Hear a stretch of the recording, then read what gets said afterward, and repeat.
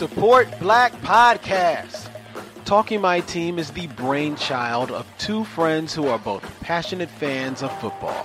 JP and the Mayor enjoy every facet of the game, but they never found one podcast where people sounded exactly like them.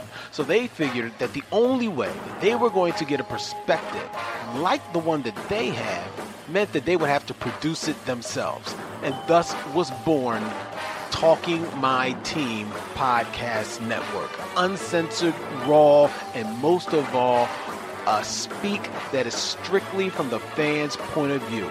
The definitive statement about the Talking My Team Podcast Network is as real as it gets. Go on to SoundCloud, support Talking My Team Network with JP and the Mayor, the Man, Dan Dinkins, Talking My Team Network. Support Black Podcasts.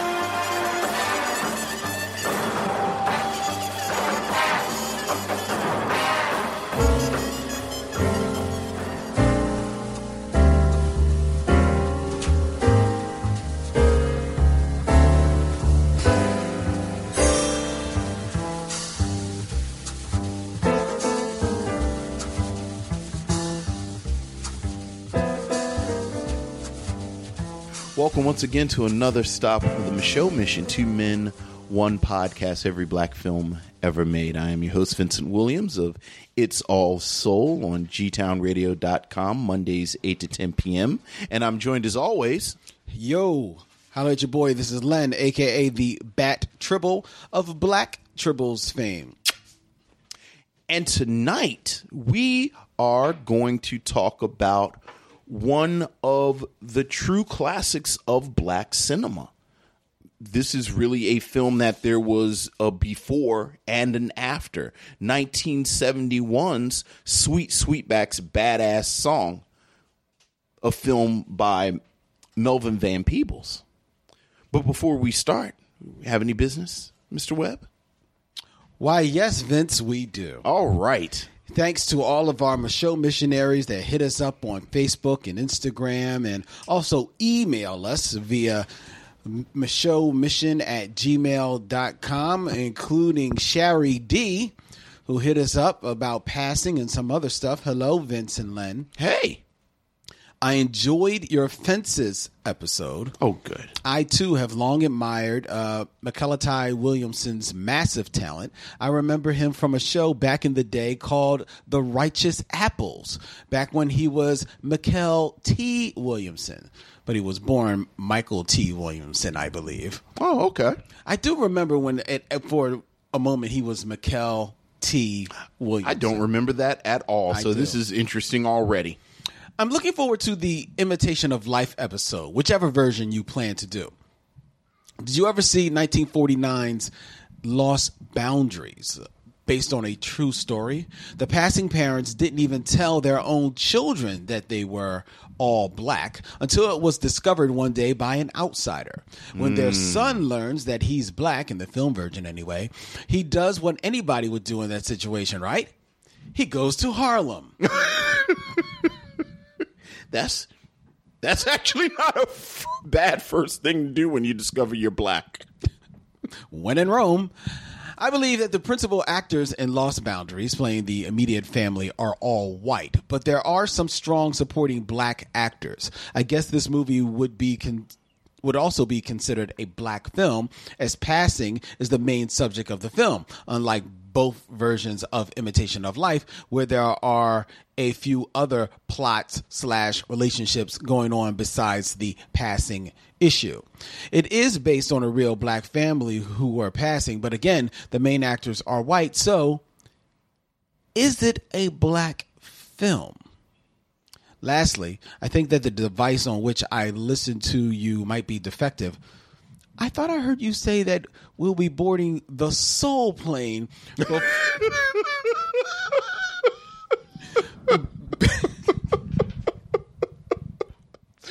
before the right thing is done. Heavens to Spike, that can't be right, can it? Anyway, thanks so much for what you do and how you do it. best, Sherry T. Not your cousin, my esteemed brothers on a righteous mission.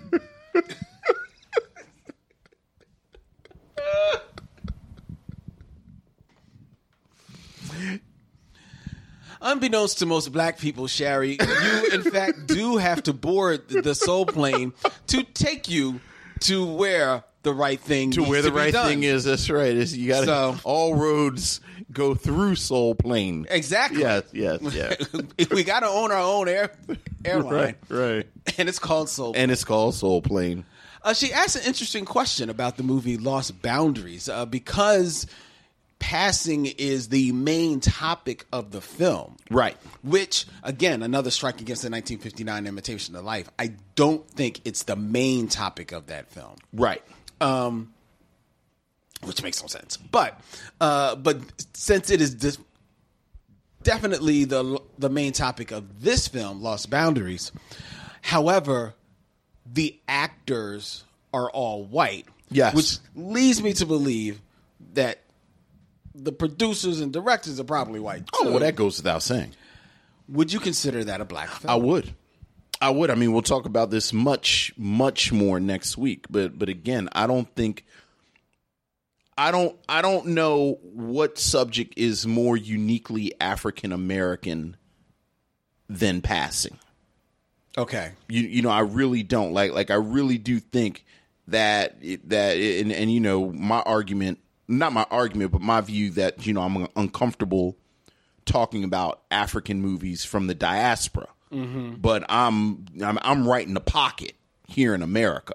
Right. And again, obviously issues of slavery.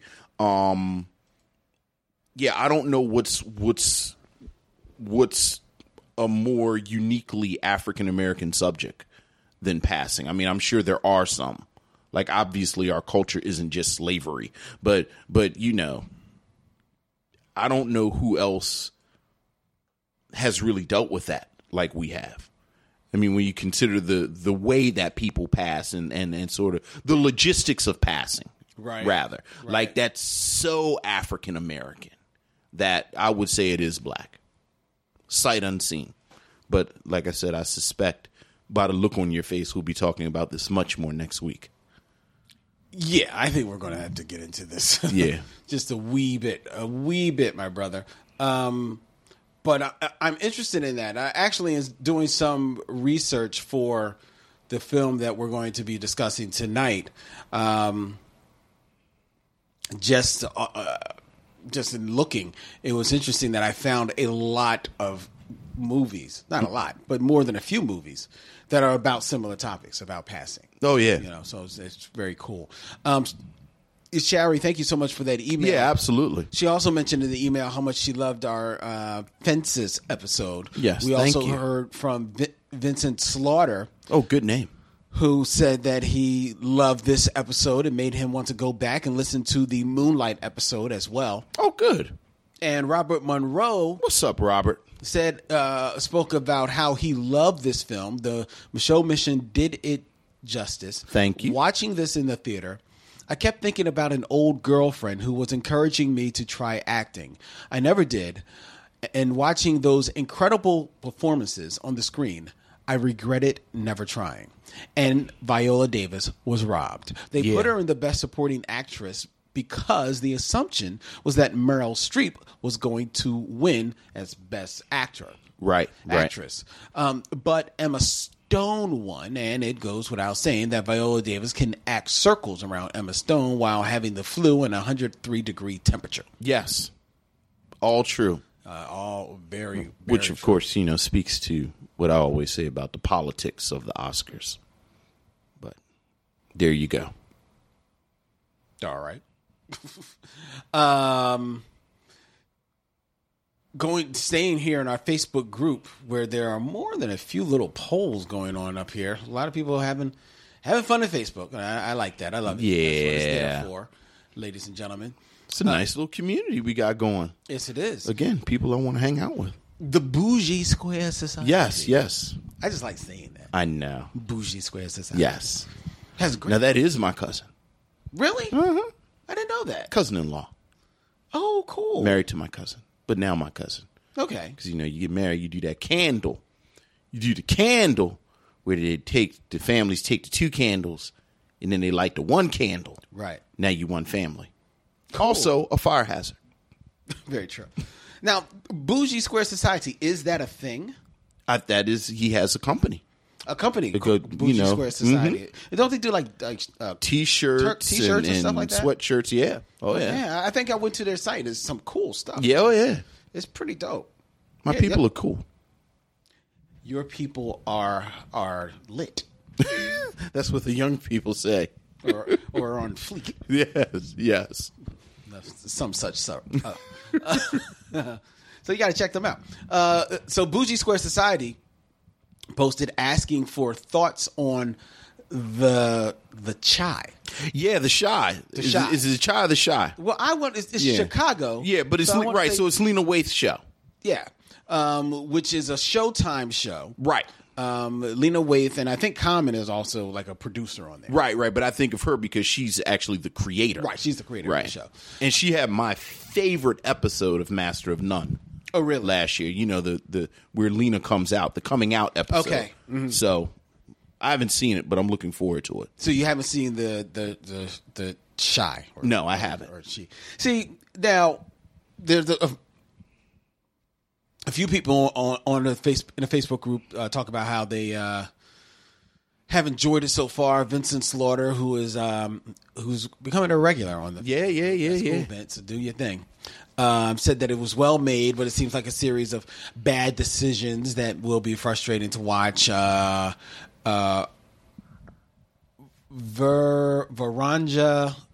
Blake said that there was somebody on the show that with locks who they thought was a girl, and apparently is not a girl. Okay. I'm interested in seeing it. My apprehension is this. I am a huge devotee of very old TV series, St. Elsewhere. Yes. Right? Which took place in a Boston hospital. Loved every single moment of that. The show that introduced Denzel Washington. Yes. Including, and as well as David Morse and Howie Mandel and a bunch of other people. Alfred Woodard was on that show as well. Love that show. And ever since that show went off the air in the late 80s or late 80s, there have been other heralded medical hospital shows. ER, Chicago Med, Grey's Anatomy, tons of them. And I've looked in on probably a little bit of all of them. Okay. Right? And some of them seem, okay for what they're doing. But it all just comes across to me as just, this is a $3 St. Elsewhere. Okay. And St. Elsewhere is regarded as one of the greatest shows of all time. I'm not saying it's like top 20, but it's certainly top 50. Absolutely. So I'm like, I don't really need to see these shows because somewhere down the lines, the story plots are going to be run similar. Some doctor's going to get sick. No, The Shot is not a medical show. I understand that. Okay. Here's my point. All right. I'm going with that. So I tend not to watch those medical shows because St. Elsewhere is so heralded in my eyes. Okay. Right? The same with a lot of beat cop shows because Hill Street Blues is so heralded in my eye. Right. Now we come to The Shy, which looks pretty decent, right? Right. From the commercials that I've seen. However, in my head, I have 2 shows that, for the most part, at least from what I can see, have given me what I think The Shy is trying to give me. Okay. The Corner, which was just a miniseries. Yes.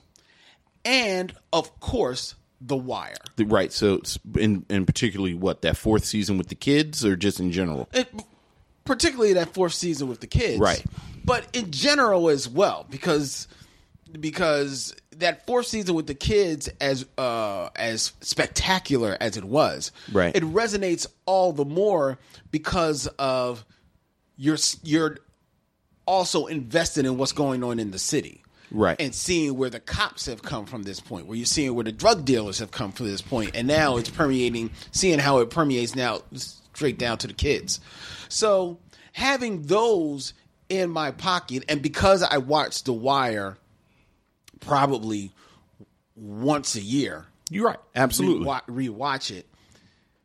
When I see the commercials for The Chi, I'm like, do I need to see that? I got The Wire.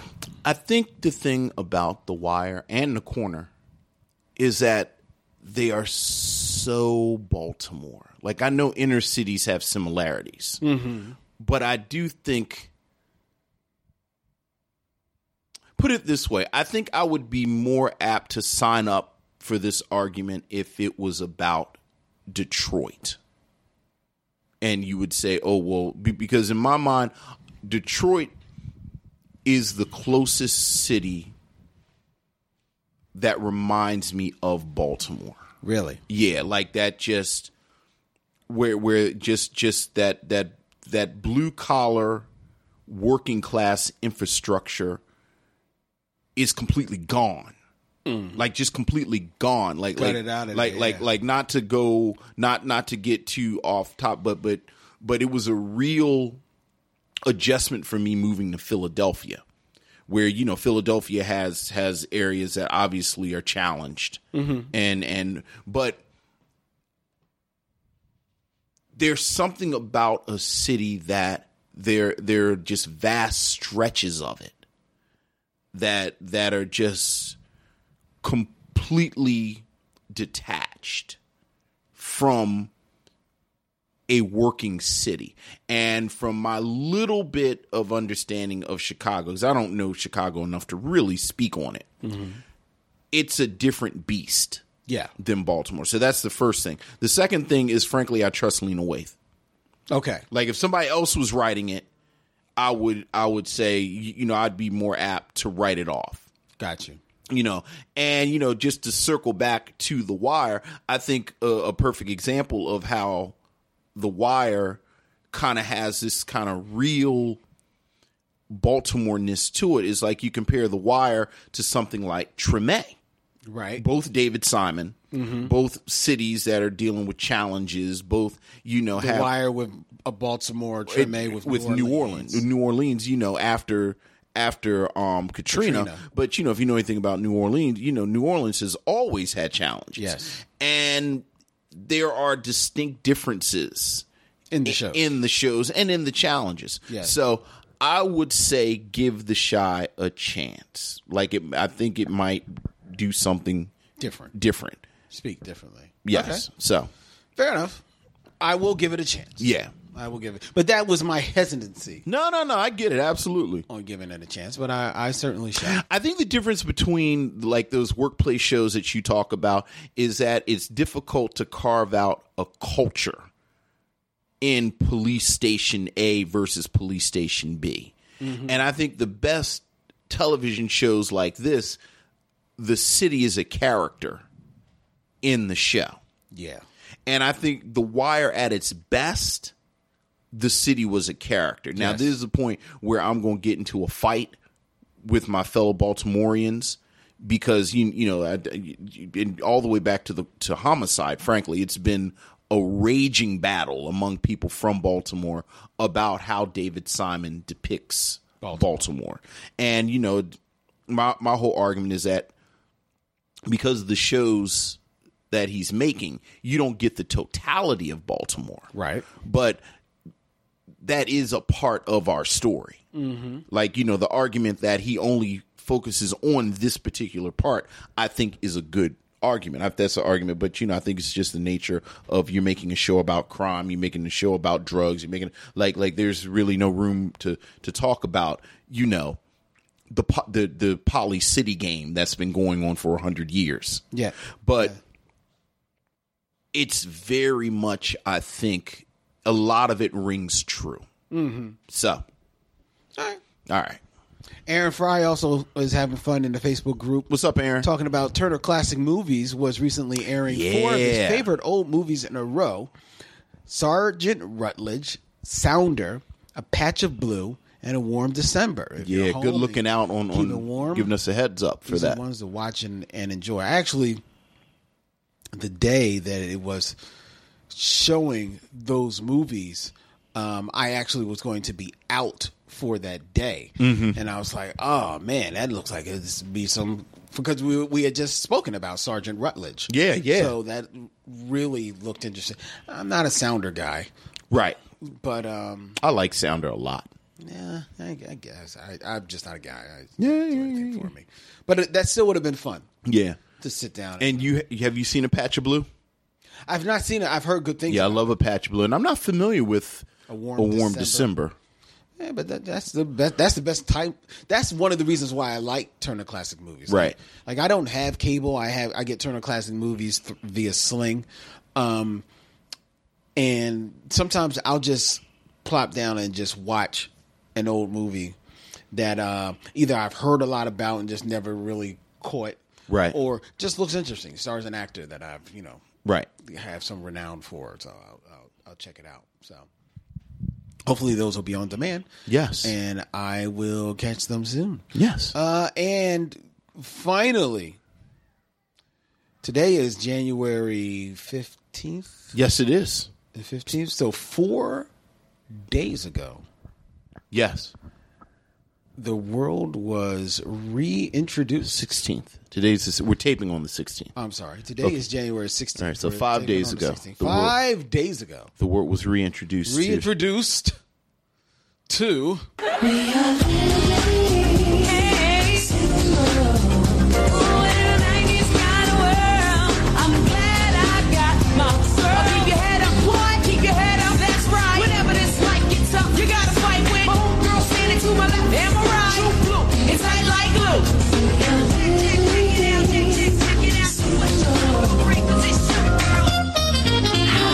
Yeah, were you a living single dude? Oh my God, let me tell you. Watch out now. Let me tell you, brother. Now, I have long had a thing for Queen Latifah. I think Queen Latifah is one of the most beautiful, bold women I have ever met. And Absolutely. I've always found that devoutly attractive. Yes. I also have a very deep sweet spot in my heart for Kim Fields. I mean, of course. I think Kim Fields is just Of course. I think she is just like a chocolate chip cookie, and a chocolate chip cookie is the only cookie in the world that I eat. You have mentioned that. And I think she is the best chocolate chip cookie. Just delicious. That being said, when Living Single hit the airwaves, Yes. and a young Erica Alexander. She ain't look like she looked on the Cosby Show. No, she did not. No, she did not. Yeah. And that was the moment I gave my heart to Erica. Yeah. Erica Alexander could do no wrong. The show was an excellent show. Quiet as kept, ladies and gentlemen. This show was Friends before Friends and better. Let's just say than it. Friends. Friends stole their concept from Living Single. Totally. Like, Totally. And erased all the black people. Yeah. Till they were shamed to bring Aisha Tyler in there. But this show was smart. Yes. It was funny.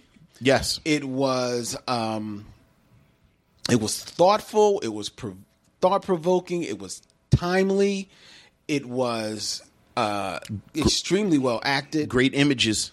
Fantastic images. Beautiful. It was a beautiful display of the African diaspora and black culture on television. A fantastic cast that had immense camaraderie and were 100% unselfish with one another. Right. It was a true ensemble. It was a true ensemble. This was a movie, a TV series that when it was put together, was built around the known stars who were Latifah and Kim Fields. Right. You know, the others were working actors. But it was built around those two. And yet they smartly knew that, hey, we will all succeed if everybody shines. Right. And everybody had a moment to shine on that series from the beginning of the series until the very last episode. And for all of you devotees who believe that how important a show that Martin was, and I'm not knocking the importance of Martin, but Martin, that TV series, which preceded this show, Martin, after its second season, became not even a shadow of itself, became just a laughing stock of a TV series. And I think, honestly, it was the poor light of Martin that cast a bad shadow on Living Single. Oh, that's interesting. Ratings-wise, which is why that show did not become as heralded as it should have been. I think about a show that was a good show as well, that came, I think, a few years later, Girlfriends. Yes. The Kelsey Grammer show. Yes. Which never raised to like immense heights. Loved Girlfriends. But was a good show and well held and critically acclaimed show. Yeah. For the low ratings that it got. And I think that was just basically because of the network that it was on. Yeah. Yeah. But it was an acclaimed show, you know, because it was around shows. It was at one point it was like the centerpiece of the black comedies that were on. I think either WB or CB. Right. That whole wave. Right. Yeah. And thus it was allowed to shine and develop and even go more. I mean, it quickly became a show that wasn't so much about the laughs anymore. It's about just a truly character-driven show in its last few seasons. Yeah. And I think that is where Living Single could have been headed to if it had, you know, such precious real estate television wise as Girlfriends did. Living Single was ahead of its time, and I praise you, Hulu, for bringing this back. Shame on Netflix, who wants to remake One Day at a Time, which wasn't that great of a show when it was out. Right. And they pretty much put on a not that great a show now. And then I don't know who was asking for the rebooting of Full House. You never would have gotten Queen Latifah and Kim Fields and Erica Alexander for Living Single. But if any show could be rebooted as something like Living Single. But I'm glad that Hulu has brought it back en masse. I don't know if that's true. First of all, I think you could get Kim Fields on a show. You probably could get her on a show. And I bet Mara Brock Akil could get Queen Latifah for, you know, a couple episodes. I don't know. She's on Star now. I mean, yeah. Is that still on? Well, as far as I know. It's actually still on? Yeah. But yeah, I'm a huge, it's, you know, I'm not a big Living Single fan. Like, I like Living Single, and like people are really, really devoted to Living Single. Like, I remember Living Single was actually the first petition that I remember. Oh yeah, because when it got canceled, I remember people around me being very vocal about trying to keep Living Single on. But I've always respected. I love the Akils. Yeah, I love Mara Brock and Salim Akil, which, you know, appropriately enough, their new show is coming on the night that we're taping this. That's right. And it's Black Lightning. Yep. Which is getting really good reviews. So I've heard. Which is, you know, you sound amazed. I'm very much amazed because I pretty much ignore all of those CW superhero shows. I have this season as well. So, you know, people saying, no, this is something else going on, and I knew the Akils were involved. I am taping it. Okay. But yeah, I'm very happy for Living Single. I'm very happy for the huge fan base that Living Single has continuously had. Yeah. And you know, let's just say it. I think you know, we are prime in remakes. Let's just go down the line. Martin is never going to happen because of the interpersonal issues on that set. Are you talking about like possible remakes? Or not even remakes, just like they're doing with Roseanne in Fuller House, okay. where you just bring it back. Oh yeah, and they did with what's his name, Will and Grace. Will and Grace, and Fuller House, like you talk about. You, but I mean, so Martin's never going to happen. Martin's never going to happen. I feel like we could look across the field and we could see a different world, but now that's never going to happen. Yeah, I don't think anything's going to happen with different world while Bill Cosby is alive. Frankly, so that means even the Cosby universe, right? Because you could maybe see Theo. Look, the different world writes itself. It went off 20 years ago. Yeah, Dwayne and Whitley's kid is in college now. Yeah. Like, that writes itself. It does. But that's never going to happen. Because of the connection. Yeah. Right. That's never going to happen. You just mentioned girlfriends. That's never going to happen between the issues on the set and the fact that Tracy Ellis Ross has moved on. She's moved on to bigger and better things. Bigger, better things. I don't know what black show gets revamped or brought back before Living Single. I don't know. What's up before Living Single? I thought Rock died too soon, but Rock never had the following like the shows that we named. Never. I think they're rebooting Sister. Are they really? They're bringing it back. Oh, wow. So I actually think they could bring Living Single back. I don't know if you could get Queen Latifah on weekly like you said, but I think a Netflix series you could absolutely and you see them all pop up. You see you see these actors pop up periodically. So they're all still working. They're all still working. They're all still doing good stuff. So, but Erica Alexander showed up on Queen Sugar. Yeah. T.C. Carson showed up on Greenleaf. How about that? Yeah, so they're around. Yeah. And Erica Alexander, I don't know if you know that she is, along with Concrete Park, that comic book, she's writing another comic book. I know. So she's got her nerd bona fides. Do you know which one I'm talking about? I don't. Then how do you know? I just noticed she, because I read Concrete Park. Oh. So she's kind of on my radar, but I didn't. She is writing a comic book with Joss Whedon. Oh, very nice. Yes. Very nice. I believe it's like another, Buffy. All right. Yeah. All right. Out of here. So she's doing her thing. Yes. Do her thing. So yay, Living Single. So that means, I might be able to get with Erica. Yes. Oh, sorry. I like Erica. Man, she's a triple. I did not know that, but it does not surprise me in the least. She's a triple. She's Desert Rose triple. All right. I know you like that. Yeah, man. I got to find that interview when I told her. Well, anyway. What you doing with that baby oil? We're recording. We're going to take a break, ladies and gentlemen, for a word from our sponsors. Then we're going to get into Sweetback's badass song. Got a Sweetback. Won't believe me.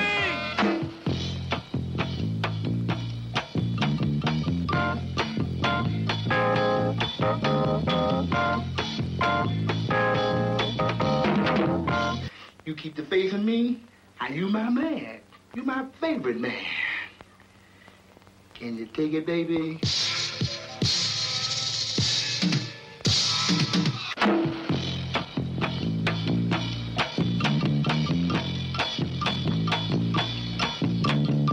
Every dollar we make, the Guineas get 20, the police get 40, and Goldbergs get 50.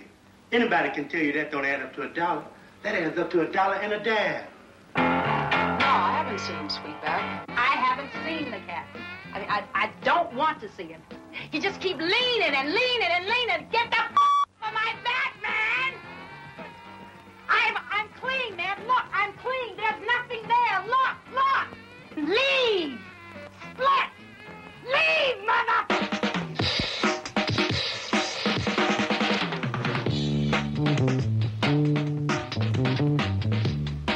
You offer pretty good news to me, slapping up on some white cops. Yes, indeed. I I'm gonna say a black Ave Maria for you.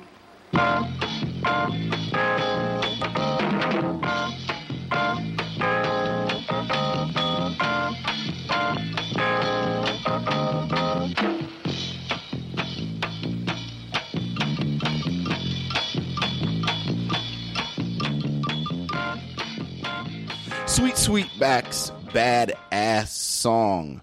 1971 Melvin Van Peebles film about the main character, Sweetback, who, after saving a Black Panther from some racist cops, spends the rest of the film on the run from the police and utilizing allies that he makes in the black community and among the dispossessed throughout the United States. He eventually escapes. This is a film that is universally acknowledged as the beginning of the blaxploitation movement, and it is, again, without doubt, one of the pillars of black film. As we approach 100, it seems appropriate to do this, and this was the choice of Lynn Webb. What do you have to say about Sweetback's Baadasssss song, Lynn? What happens when things get rebuilt, what happens is that the foundation is usually, bulled over and covered and built upon that, because you build upon what came before. Mm-hmm. You know what I'm saying? And you mentioned how Sweetback's Baadasssss song is one of the pillars of black cinema. Yes. I think, in fact, that it was one of the pillars of black cinema. However, instead of bulldozing this movie, they put dynamite to it. Okay. And blew it up. Mm-hmm. Because they're out there, among all you legions of people who herald this film as such an important piece of cinema, there are some other folks, some apparently more learned folks, smarter people, who realize that this movie is nothing but one man's wet dream. Yeah. This movie is disgusting. This movie is puerile. This movie is dumb. This movie makes absolutely, positively, uncategorically no sense. It is not, to say that it's poorly acted is to do the art of acting a disservice. This movie is horrible. And this is one of the worst films that we have ever reviewed on the mission. And I'm not even going to start with the fact that Melvin Van Peebles should be somewhere in a jail cell right now for filming his son, who couldn't have been more than maybe 12, 14 I think it was 10. 10 years old? Yeah, I think it was 10. 10 years old, laying down with a grown, naked woman within, 5 minutes of this film being on air? It's his origin sequence. Well, I guess he's like 12. Okay, so he's 11, about 12 years. It doesn't matter. Yeah, he's probably 11. It does not even matter.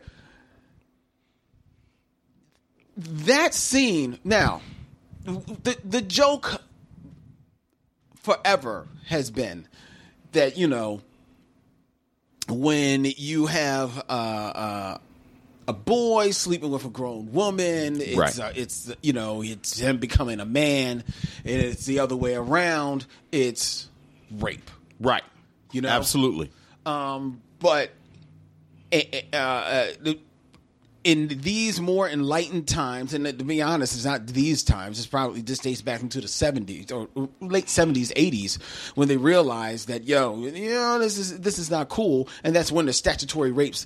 I mean, there were contemporary reviews that said the same thing, though. This isn't something. There were, yeah. People didn't just start saying this in '83. That's true. So that's true. But the thing is, you're right. But the thing is, while there were reviews that said that, the reason why you still got away with it at that time is because of the patriarchal nature of not just Hollywood, society itself. Right. So they saw that scene and they just saw some boy, becoming a man. Right. Come on, be a man, Sweetback. Right. You know what I mean? So that's how it came off. And that's how it was celebrated in the black community, in the barber shops and on the basketball courts, of the day, so that's how that scene was celebrated. Not seeing it for what it was, an extremely awkward scene, especially considering that you could tell that for the most part, both of those people were naked. Now, I don't know if maybe there was something in between them, but the legend goes that there wasn't much in between them. You know what I mean? Yeah. And the legend goes that there certainly wasn't nothing between Melvin Van Peebles and every other woman that he beds down in this film, because the legend goes is that on many of those scenes, he actually is having sex. Yes. And of course, how could he not? Because in this movie, I'd be hard pressed to find two women in this movie who have clothes on. Every woman, if they have clothes on, they are immediately about to take them off. Yes. In this entire movie. All right. So that is just a window into the world of what he's trying to portray as far as his mindset about women, black women and white women, in this film. All right. Then the other thing that this film gets heralded for is because it's about the man. It's about black man being running away from the man. You know what I mean? Or take it, or I've seen it that he's taking on the man, but he's really not taking on the man. He's taking it on the lamb from the man. That's all he's doing in this movie is running. And he's not even smartly running, because he gets caught about 8 freaking times in this stupid movie. Mm-hmm. Every freaking time he gets caught. And then he just sits there with some dumb look on his face that I guess Melvin Van Peebles thinks is him being stoic, but it's actually just him looking like he's got Down syndrome in this entire stupid ass movie. This movie this movie actively made me mad that I was watching it. You know what I'm saying? But okay, so that's what they talk about. This is about the man and all this other type of stuff. And this is the beginning of the blaxploitation era. Well, quiet is kept, few and far between. The blaxploitation era, a lot of those movies didn't necessarily have to happen. You know what I mean? Right. Or if they did have to happen, unfortunately, what this film showed is that you could do those films on a super duper low budget and story be damned. And unfortunately, there are a great deal of blaxploitation films that follow that motto. There are some that didn't or elevated themselves to higher standards. Culture Kings is a podcast on the How Stuff Works network, hosted by comedians Jaquez Neal and Edgar Monplaisir. Every Wednesday and Friday, these two friends dive into topics ranging from sports, music, to movies, style. They wonder whether or not Donald Glover is a genius or a weirdo. They continuously decipher Kanye West's tweets and behavior. They also have recurring segments like Queen of the Week, The List, and Top 5s like Marvel movies and video games. Listen to Culture Kings and subscribe on Apple Podcasts or wherever you get your podcasts, and find out the best way to eat a taco. Oh. What's the best way to eat a taco, Vince? With your hands? With your hands. Also with salsa on top of everything to hold the ingredients down.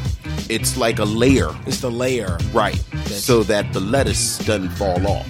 Can't have falling lettuce. standards, such as Superfly and Cleopatra Brown and others of that ilk. But there are a lot that just followed on the aesthetic of just get a brother, show that brother, take some chicks' clothes off, smack a couple of chicks around, shoot a couple of and beat up a couple of white guys, and say I'm sticking it to the man, and boom, we've got a movie. You know what I mean? And as important as people want to say this film is, at the time that this film came out in 1971, there were already movies, better movies, that were speaking about, this same sort of situation, about black man's having the white man having his neck on the black man in the inner city, about the disparity of the inner city versus the city, whites and blacks, and the viewpoint of the black man who has not gotten his fair shake. There have been tons of movies about this coming from as far back as 1965 into 1971. So it's not like this was ahead of its time story-wise either. This is just a really, really badly made movie. There's nothing good about it. The only good thing that comes about this movie is that this movie gave Earth, Wind & Fire its break, because they were basically an unheard of band, and he needed somebody to perform the music for the movie. However, the music that they performed was composed by Melvin Van Peebles. Yes. So he got a band destined to be one of the greatest bands of all time, yet he didn't trust them because they weren't unheard of to compose music for his movie. So he composed the music and then had them perform his music. Right. Which is horrible music. It is horrible. Well, I disagree with a lot, but I completely badly played music. It is off key at points. He goes on to talk about how, and then he comes up with these total BS reasons for why he was cutting these corners. Like, people weren't thinking about movies from.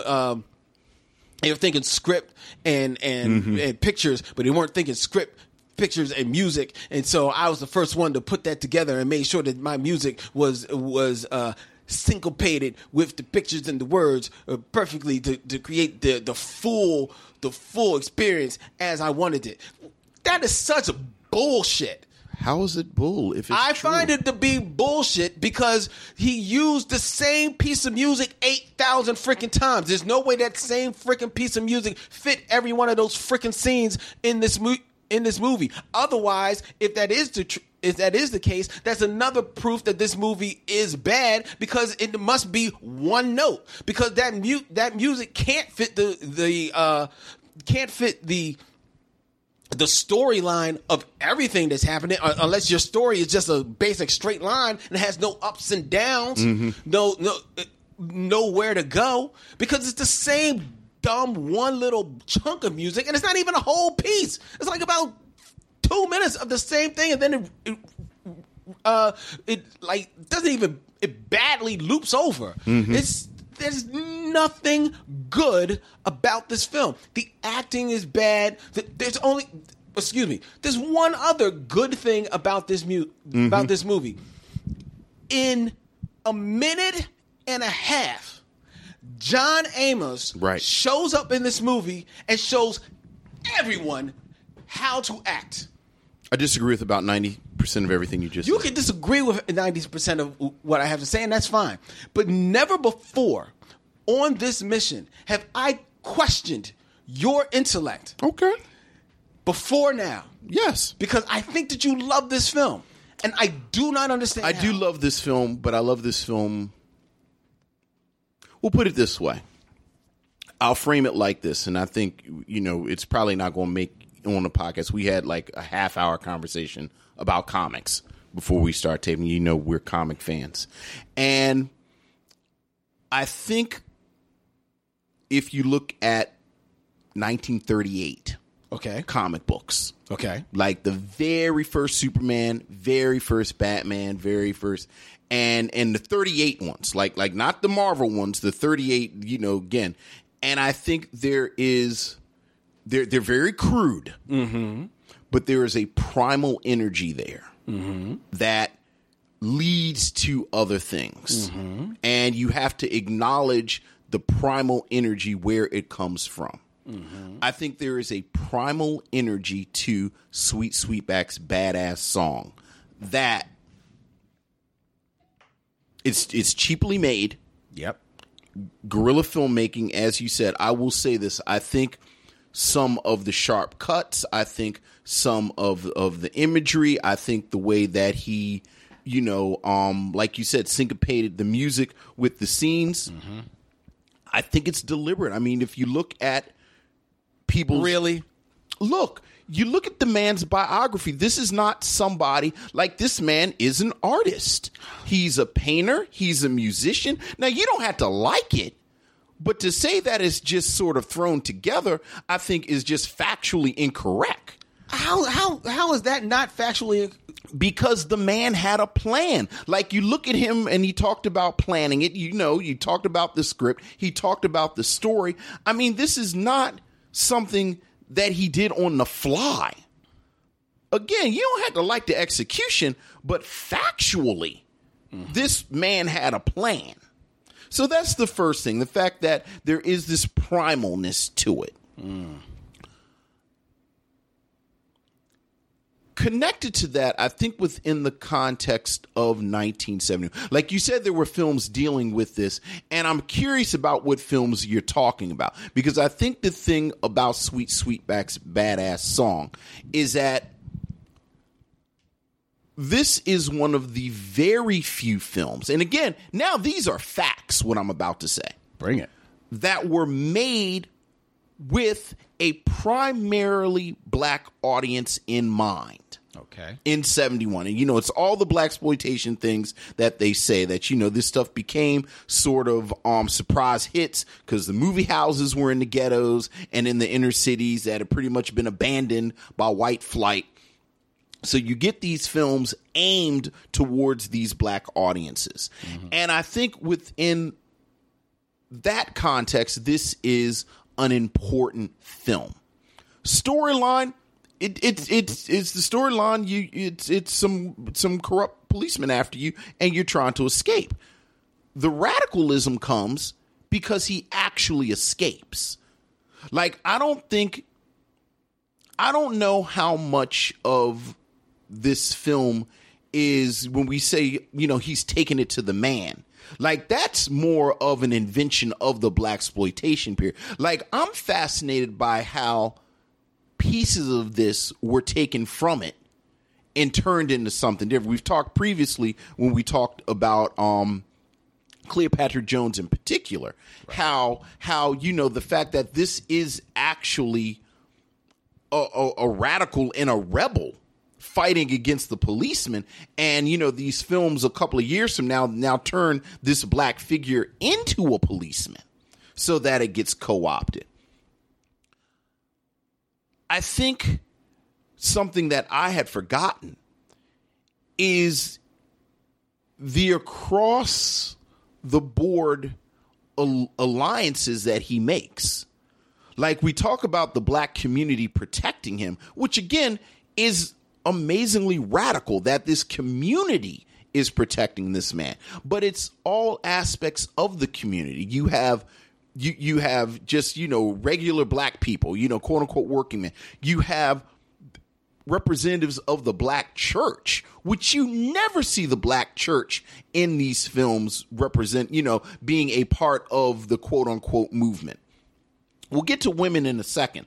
I thought it was fascinating that there's a scene where there are gay men of color who are part of this alliance. Because by my read, one of the things that goes on again and again is the policemen are looking for him, and they're always asking people, have you seen him? Yes. And what I inferred is that every single solitary person that told the police that they hadn't seen him were lying.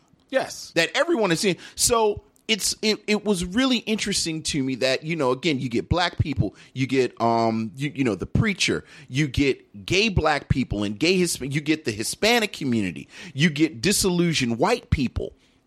All of these people where it's not even subtext, it's text, that all of these outsiders can work together as a collective against this corrupt police state. I think the role of women in this is a little bit more complicated than just they're all naked. I think, obviously the scene with him as a little boy is and like I said when you were saying it, almost immediately critics said this is mad problematic. Mm-hmm. You have this little boy with this woman. Sweetback, he has the power of his penis is his big thing. Yeah. Sweetback has sex 3 times in this film. You have that montage at the beginning where he's a little boy and then he grows up. Right. I'm sorry, 4 times. Right. It's the montage at the beginning. Mm-hmm. He's part of this weird, by my read, almost avant-garde sex show that they're having. Yes. He has sex with the leader of... No, he has sex with the woman in exchange for her undoing his handcuffs. Yes. He has sex with the white leader of the biker gang. Yes. In all of those instances, if you go back and you look, and especially, again, when we think about the black buck superhero figure of the 70s, he's not the aggressor. In all of those cases, the women are the ones that either initiate sex or they're in control of what's going on. And that's really interesting to me. Again, when we say this is blaxploitation and you think about blaxploitation, I mean, you roll your eyes, but which part is the lie? Like, tell me the lie. Like, everything that I'm saying right now, I haven't gone into my opinion. I'm just saying the facts. Okay. So if you say, no, there's actually a scene where he throws down a woman and says, give me that booty, woman, then I'll say, oh, well, I missed that. Well, the white woman, he actually says that's his weapon. They say, choose your weapon. Choose your weapon. And he said, and well, my weapon is fucking. I mean, right. Obviously you have to bleep that. But that's what he says. But clearly they're trying to escape, and he says it, and then he used that to escape. But again, there's never a moment when you think about a Shaft, when you think about these, what's going to come 10 minutes after this film becomes a surprise hit, where, again, you got this super dude throwing people around. I also think that you don't give enough credit for how radical black male sexuality is in this film when you think about the context, where pretty much there is no black male sexuality. I mean, we talked a few weeks ago about To Sir With Love, which I thought, got a bad rap. But generally, black men were neutered. So to have this just pure sexuality is important. Like, it's important at this time. I think it is primal. I think it is crude in the sense of, again, what it looks like. But, again, I don't know the last time you read Action Comics #1. Like, it's primal, it's crude, but it's something there. And again, I think you have to give Melvin Van Peebles his due and say that the imagery and everything in here was deliberate. Now, we can argue about execution. And I like the music. I think the music fits. I think once he, I mean, when he beats the policeman into unconsciousness with the handcuffs. I mean, I thought that was a little on the nose as far as the imagery of using your shackles to beat a policeman down. But I think part of the reason that I thought it was on the nose is because in 2018, there's been 50 years of people using a version of that imagery of black men breaking their shackles and using those shackles as weapons and doing, like, this is where it starts. Like, this is the beginning right here. So, I am a fan of no. I think this is an important film. I think it's an important film. I don't. Okay. I hear your argument about all that jazz, and I guess there are pieces of film where you can see things, you'll watch it, and I think your vantage point of the film is valid. I, however, for reasons of my own, and maybe it's just my own prejudices, believe that close to very little of your thinking of the imagery in this film was in Melvin Van Peebles' mind when he was doing it. Because why? You don't grant the man the status of artist. No. Okay. Because I don't see a lot of talent in this production. I think that's two different questions, though. I think it's lots of bad artists. I think it's when I think sloppy, I think trying to think of something that's sloppy. There are bad artists, right? There are bad artists. We're comic book fans, right? Which we can't argue that because that's just subjective. All I'm saying is the man is an artist. Okay, but we can look at comic book art, and we know that there is some comic book art that is more dynamic than others. Yes, some that is just serviceable. Yes, and there's some that we may subjectively think is bad. Right. Yet at its root, in all of them, there is the building blocks of comic book art. Okay. Panel construction, anatomy, some form of storytelling. Right. Maybe the storytelling is not that great. Maybe the anatomy is not that great or whatever. But you can see the building blocks there. Right? Right. So... And in doing so, then that person, regardless of what we may think of the end product, has earned rightfully the term of being an artist. Okay. When I look at this film, the writing, the plot feels to me like it was made up as it went along. I mean, it's not a plot. There is no plot. Exactly. So I think because of that, the purpose of the scenes that you speak of, I think it was just happenstance. You get to the end and oh my God, look what I made. This kind of speaks to this. This kind of speaks to that. This kind of speaks to this. I don't think he actually did that. So just biographically, when you read about this film and you have people that say it, where he says, he wanted to finance it himself because he didn't want to change the story. And, he borrows the money from Bill Cosby and, actors turn down the role because it wasn't enough words. Again, you can't deny the documentary evidence that the man had a plan. I don't, for some reason, how sometimes. So you're saying everybody's lying? Well, I'm not saying everybody's lying. All right. All we're really hearing is him. No, you're not. What are you hearing? Everything I read was him, dude.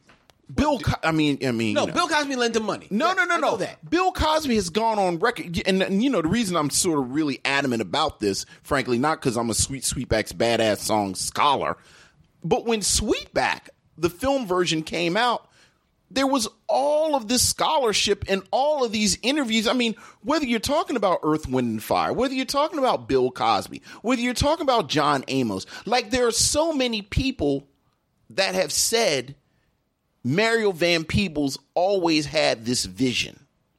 This is what I'm pushing back against you is not the quality of the final product. What I'm pushing back is this sentiment that this is one of them Vivica Fox movies that went straight to video back in the 90s. Like, the man had a vision, he had a plan, he executed it. And I think I am much more comfortable that this is more of an experimental film and it should be judged like that than you know, like you said, things about plot, things about script. I don't think, you know, and let's be clear, I do think that there is a lot of overlap between, you know, kind of after the fact you said all this stuff and an actual vision. But again, I think if you look at Melvin Van Peebles' biography, like this is somebody who actually, you know, studied different types of art, and he worked and like he did all this stuff, and it lines up with what he was saying at the time. So that's all I'm saying. So that, again, I really do think about this like I think about, like I was really thinking, you know, I'm reading Action Comics #1, which, again, if you ever read Action Comics #1, is damn near unreadable. Right. But the power is there. And you can see a straight line between that and what has come. And if I'm in the bag for it, from any perspective, it is just the sheer radicalism of it. Like I think this is a much more radical film for, ironically, reasons that we don't talk about. Like, I named all the alliances. Like, did I mention poor white people? How there are poor white people that are part of this community that he puts together to help him escape. Like, this is damn near a communist manifesto. 1969, Change of Mind, starring Raymond St. Jacques. A white man's brain is transplanted into a black man's skull. 1970, Tick, Tick, Tick. Racial tensions threaten to explode when a black man is elected sheriff of a small, racially divided town in the Deep South, starring Jim Brown. Yes. Halls of Anger from 1970 with Calvin Lockhart. An all-black inner-city school has to become an integrated school with a few dozen white kids transferred, but the black students are aggressively opposed to this. Watermelon Man from 1970. Yes, right, Godfrey Cambridge. Which he wrote the script. Which Melvin Van Peebles wrote the script, yes. Wrote and directed. Yes. He's listed as the director of that film. An extremely bigoted white man finds out the hard and somewhat humorous way what it's like being a black man firsthand. And reportedly, while he did direct that film, reportedly he says he doesn't like what the overall finished product right, was, which is part of the reason he was so adamant about having control of this film. Well, the Watermelon Man, I will say I understand that he had problems with the finished product. I like the Watermelon. I was about to say, I like the Watermelon Man too. I enjoyed the Watermelon. Yeah. Now, why did you list those films? I'm listing these films as well as Cotton Comes to Harlem, which came out in 1970 as well, as just examples of where black cinema was around the time that Sweetback. It's not about where black cinema was as an art form. It's about where black cinema was as a political statement. Half of those movies you just named, the black characters are playing policemen or teachers or authority figures. The radicalism of this film is that this is a black man completely outside the system. That's his whole argument. That's his whole argument for the blaxploitation film. He said half the movies, these black people are policemen. So they're agents of the state that we're fighting against. Or they're pimps and drug dealers and people who are actually hurting the system. And again... And what is Sweetback? Sweetback is basically a cipher who represents the community. Like, the whole radical notion of Sweetback is that he gets away. Like, his getting away is in and of itself in 1971 a radical statement. So no, He's not the head of the Panthers. He's not some type of savior figure. But in 1971, the fact that he gets away, and by my read, which spoke to me the most, the fact that he brings all these disparate elements of outsiders together and makes it work is that's amazing to me.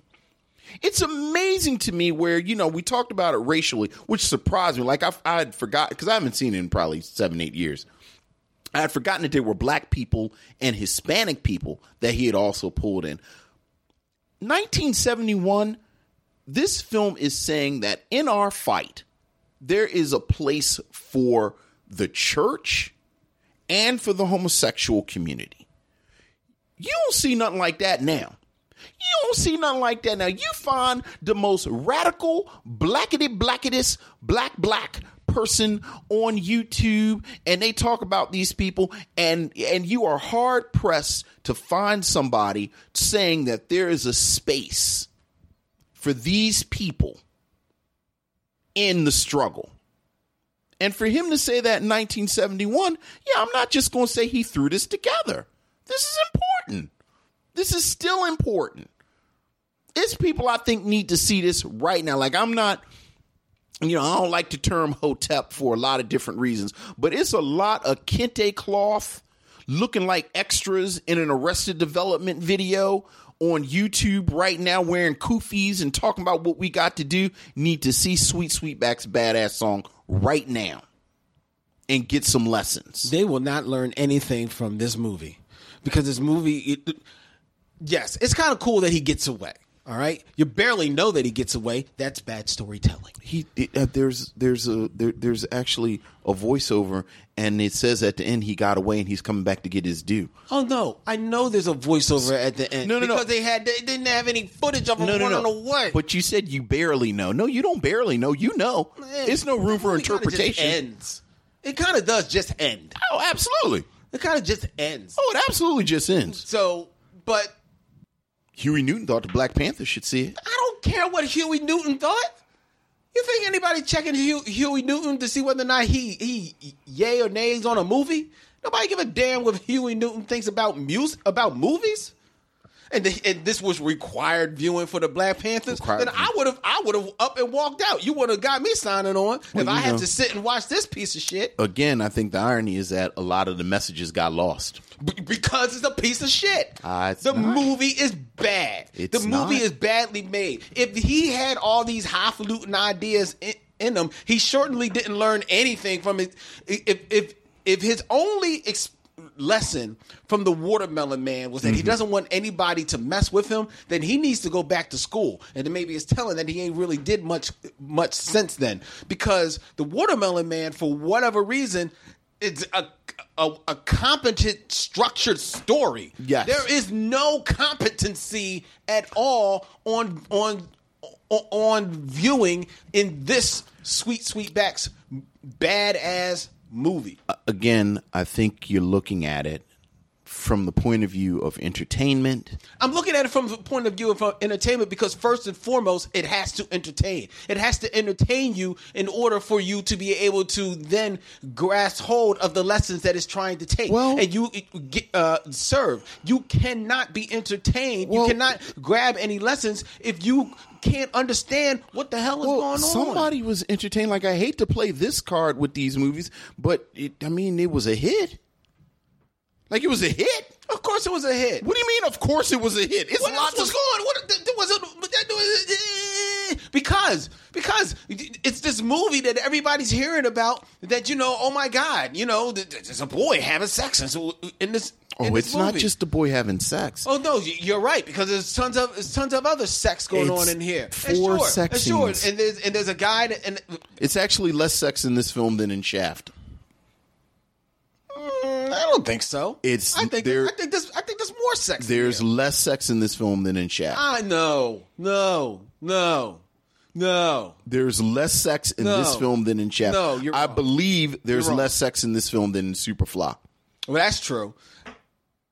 But it's disturbing because it starts with the boy. And I will say this, I don't think that was him trying to be radical. I think that was him just establishing the power of this, black penis.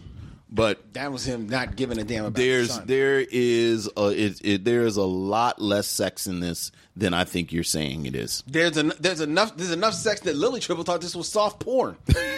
And I'm not even putting right. She was saying that after the first 10 minutes, and I was trying to tell her it's not soft porn. Yeah. And I was fighting a losing argument for a minute there. Right. Because then he's looking at his butt. It was a hit. So people because it had like eight rounds of titties in the first 20 minutes, and then yes, you've got a guy badly beating up somebody, beating air with his handcuffs, and then strangling somebody with handcuffs, and I don't know, they look like they were about to kiss to me. Again, but that speaks to quality. That speaks to quality. No, it speaks to quality. And I think you really are not giving it its due for what a radical image that is. No, you can't. Nah. That is off the top of your head. What year is In the Heat of the Night? Do you remember 60 what? 68. 67, 68. Less than 5 years previous, they edited out a policeman slapping someone who went on to be partially responsible for a murder because of race. I don't think you can really undersell or oversell how important this is, that he kills or he beats up. Well, he kills the second set, but that he beats up these corrupt policemen. So which is the more important scene? I think this is. I think this very much is. You don't think In the Heat of the Night is what gets you to that scene? Not at all. Not at all. I think any time, and this is something that I completely go along with Melvin Van Peebles. I think any time you have the image of a black policeman, by definition, it is co-opted because he's representing the police. So if you are coming from the point of view that, not to get all new Jim Crow-y, but if you are coming from the point of view that the system is set up to hold down poor black people, then if you have somebody, I don't care if it's Cleopatra Jones, I don't care if it's Sidney Poitier in The Heat of the Night. If you come at it from this perspective, then yes, this black man fighting these corrupt police. First of all, we've skipped over how radical it is to depict the police, not policemen, but the police as corrupt. That's not radical. They did that in Uptight. Did they do the police or did they do singular policemen? Because if I remember Uptight, it was I just forgot his name with 3 names. Raymond St. Jacques. No, not Raymond St. Jacques. The black police. He know who I'm talking about. He's bald. And Roscoe Lee Brown. Oh, Roscoe Lee Brown. You have Roscoe Lee Brown, and then you have the two white policemen who don't even understand what's going on. And not for nothing, they're not corrupt. They're not corrupt because the dude actually killed somebody. Like, they're actually trying to solve an actual murder. Whereas in Sweetback's Badass Song, they're framing him. Yeah, Uptight is a bad example. They're actually doing movie police stuff. This on film, the first... Dude, 1980, whatever, people were shocked and surprised that the policemen were kicking Rodney King. Shocked! I can't even believe this has happened. So yeah, 1971... You must give this its historic due. You don't have to like it. You don't have to say it was executed that well as far as on the level of quality and everything that you know. And I can't fight you, but so hard. Like, the only argument I got, I'm gonna just keep saying Action Comics #1. Like, that's the only argument I have. Action Comics #1. I think there is a primacy to it. Purely subjective. But you cannot, I mean, you got to give it its due as a historical piece of radical art. No. All right. I don't. I'm sorry. Well, you're wrong. No, I'm not. Like, you're wrong. Like, you can call blue red, but it's still blue. Well, I ain't calling blue red. No, you're calling blue red. Like, not giving, like, not saying, like, not saying that what is. This ain't blue. I mean, okay. This ain't blue. All right. This is blue. This is brown. All right. So, I'm going to assume. So, please, if you have not seen Sweetback's Sweetback's Baadasssss song, do yourself a favor and run away from this movie. There is absolutely, positively no reason in 2017 for anyone to watch this film. No.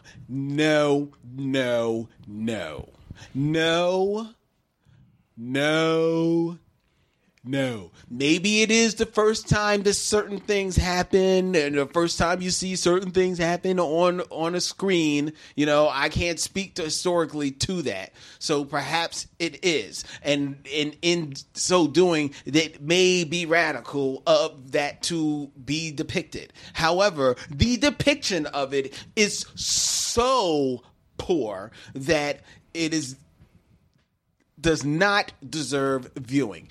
In my viewpoint, Vince is about to tell you how wrong I am.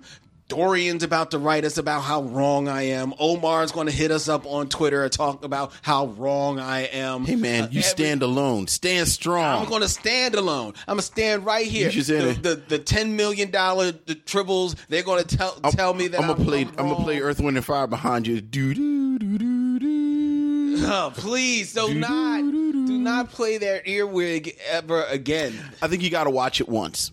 I think you got to watch it. I think you must watch Sweetback's Baadasssss song.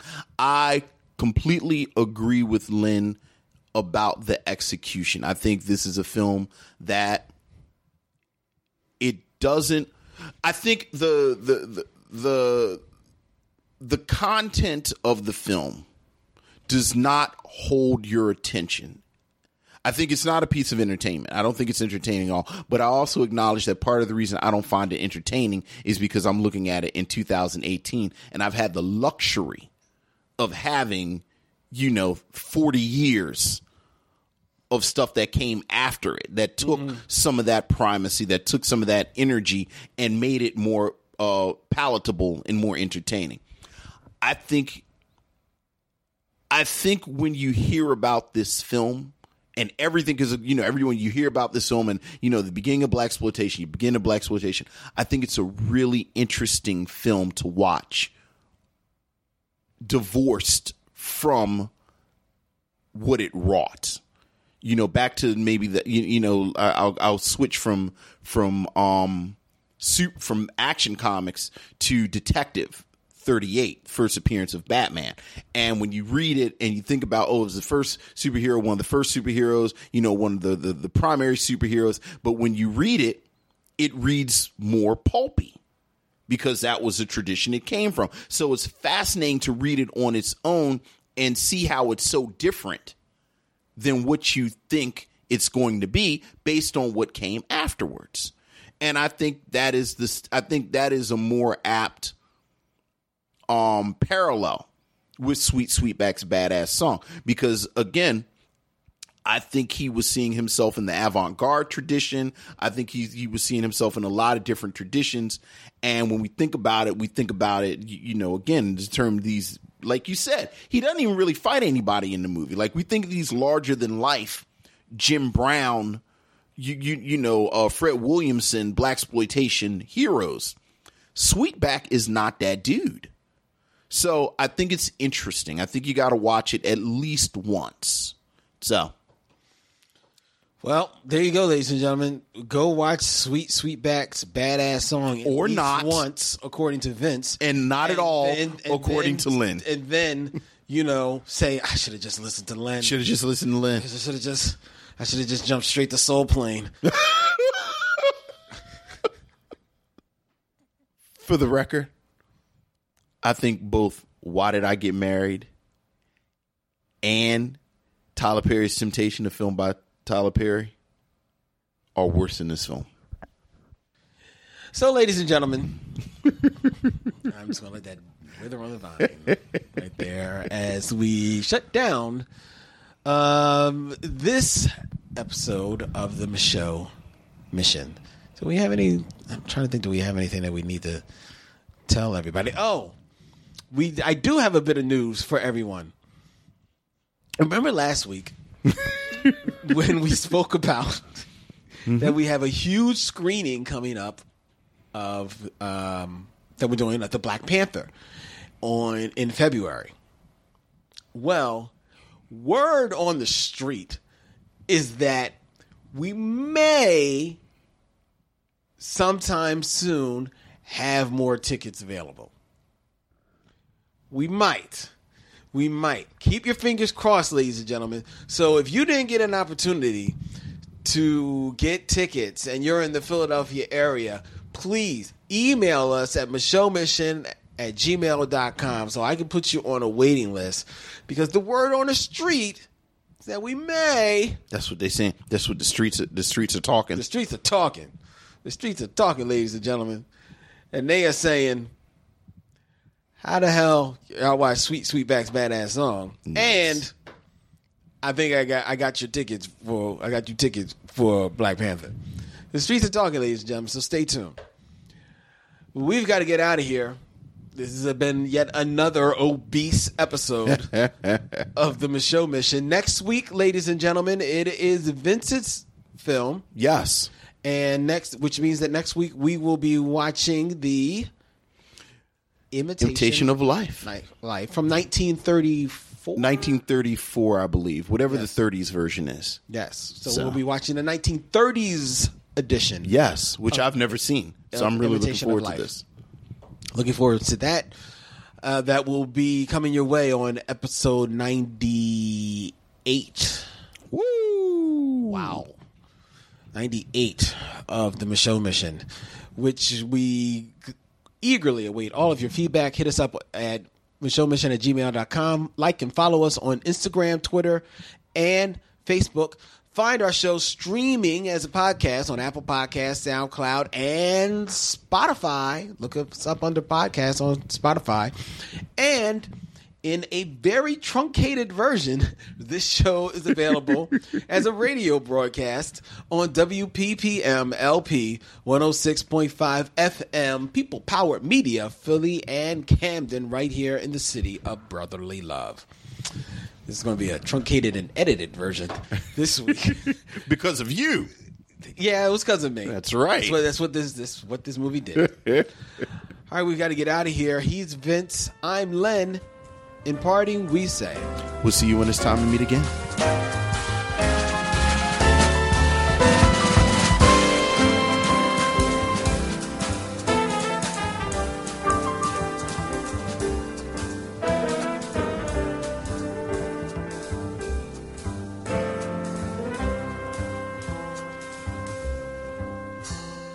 Now it's time to bid adieu. It's been a pleasure knowing you. I'll see you when it's time to meet again.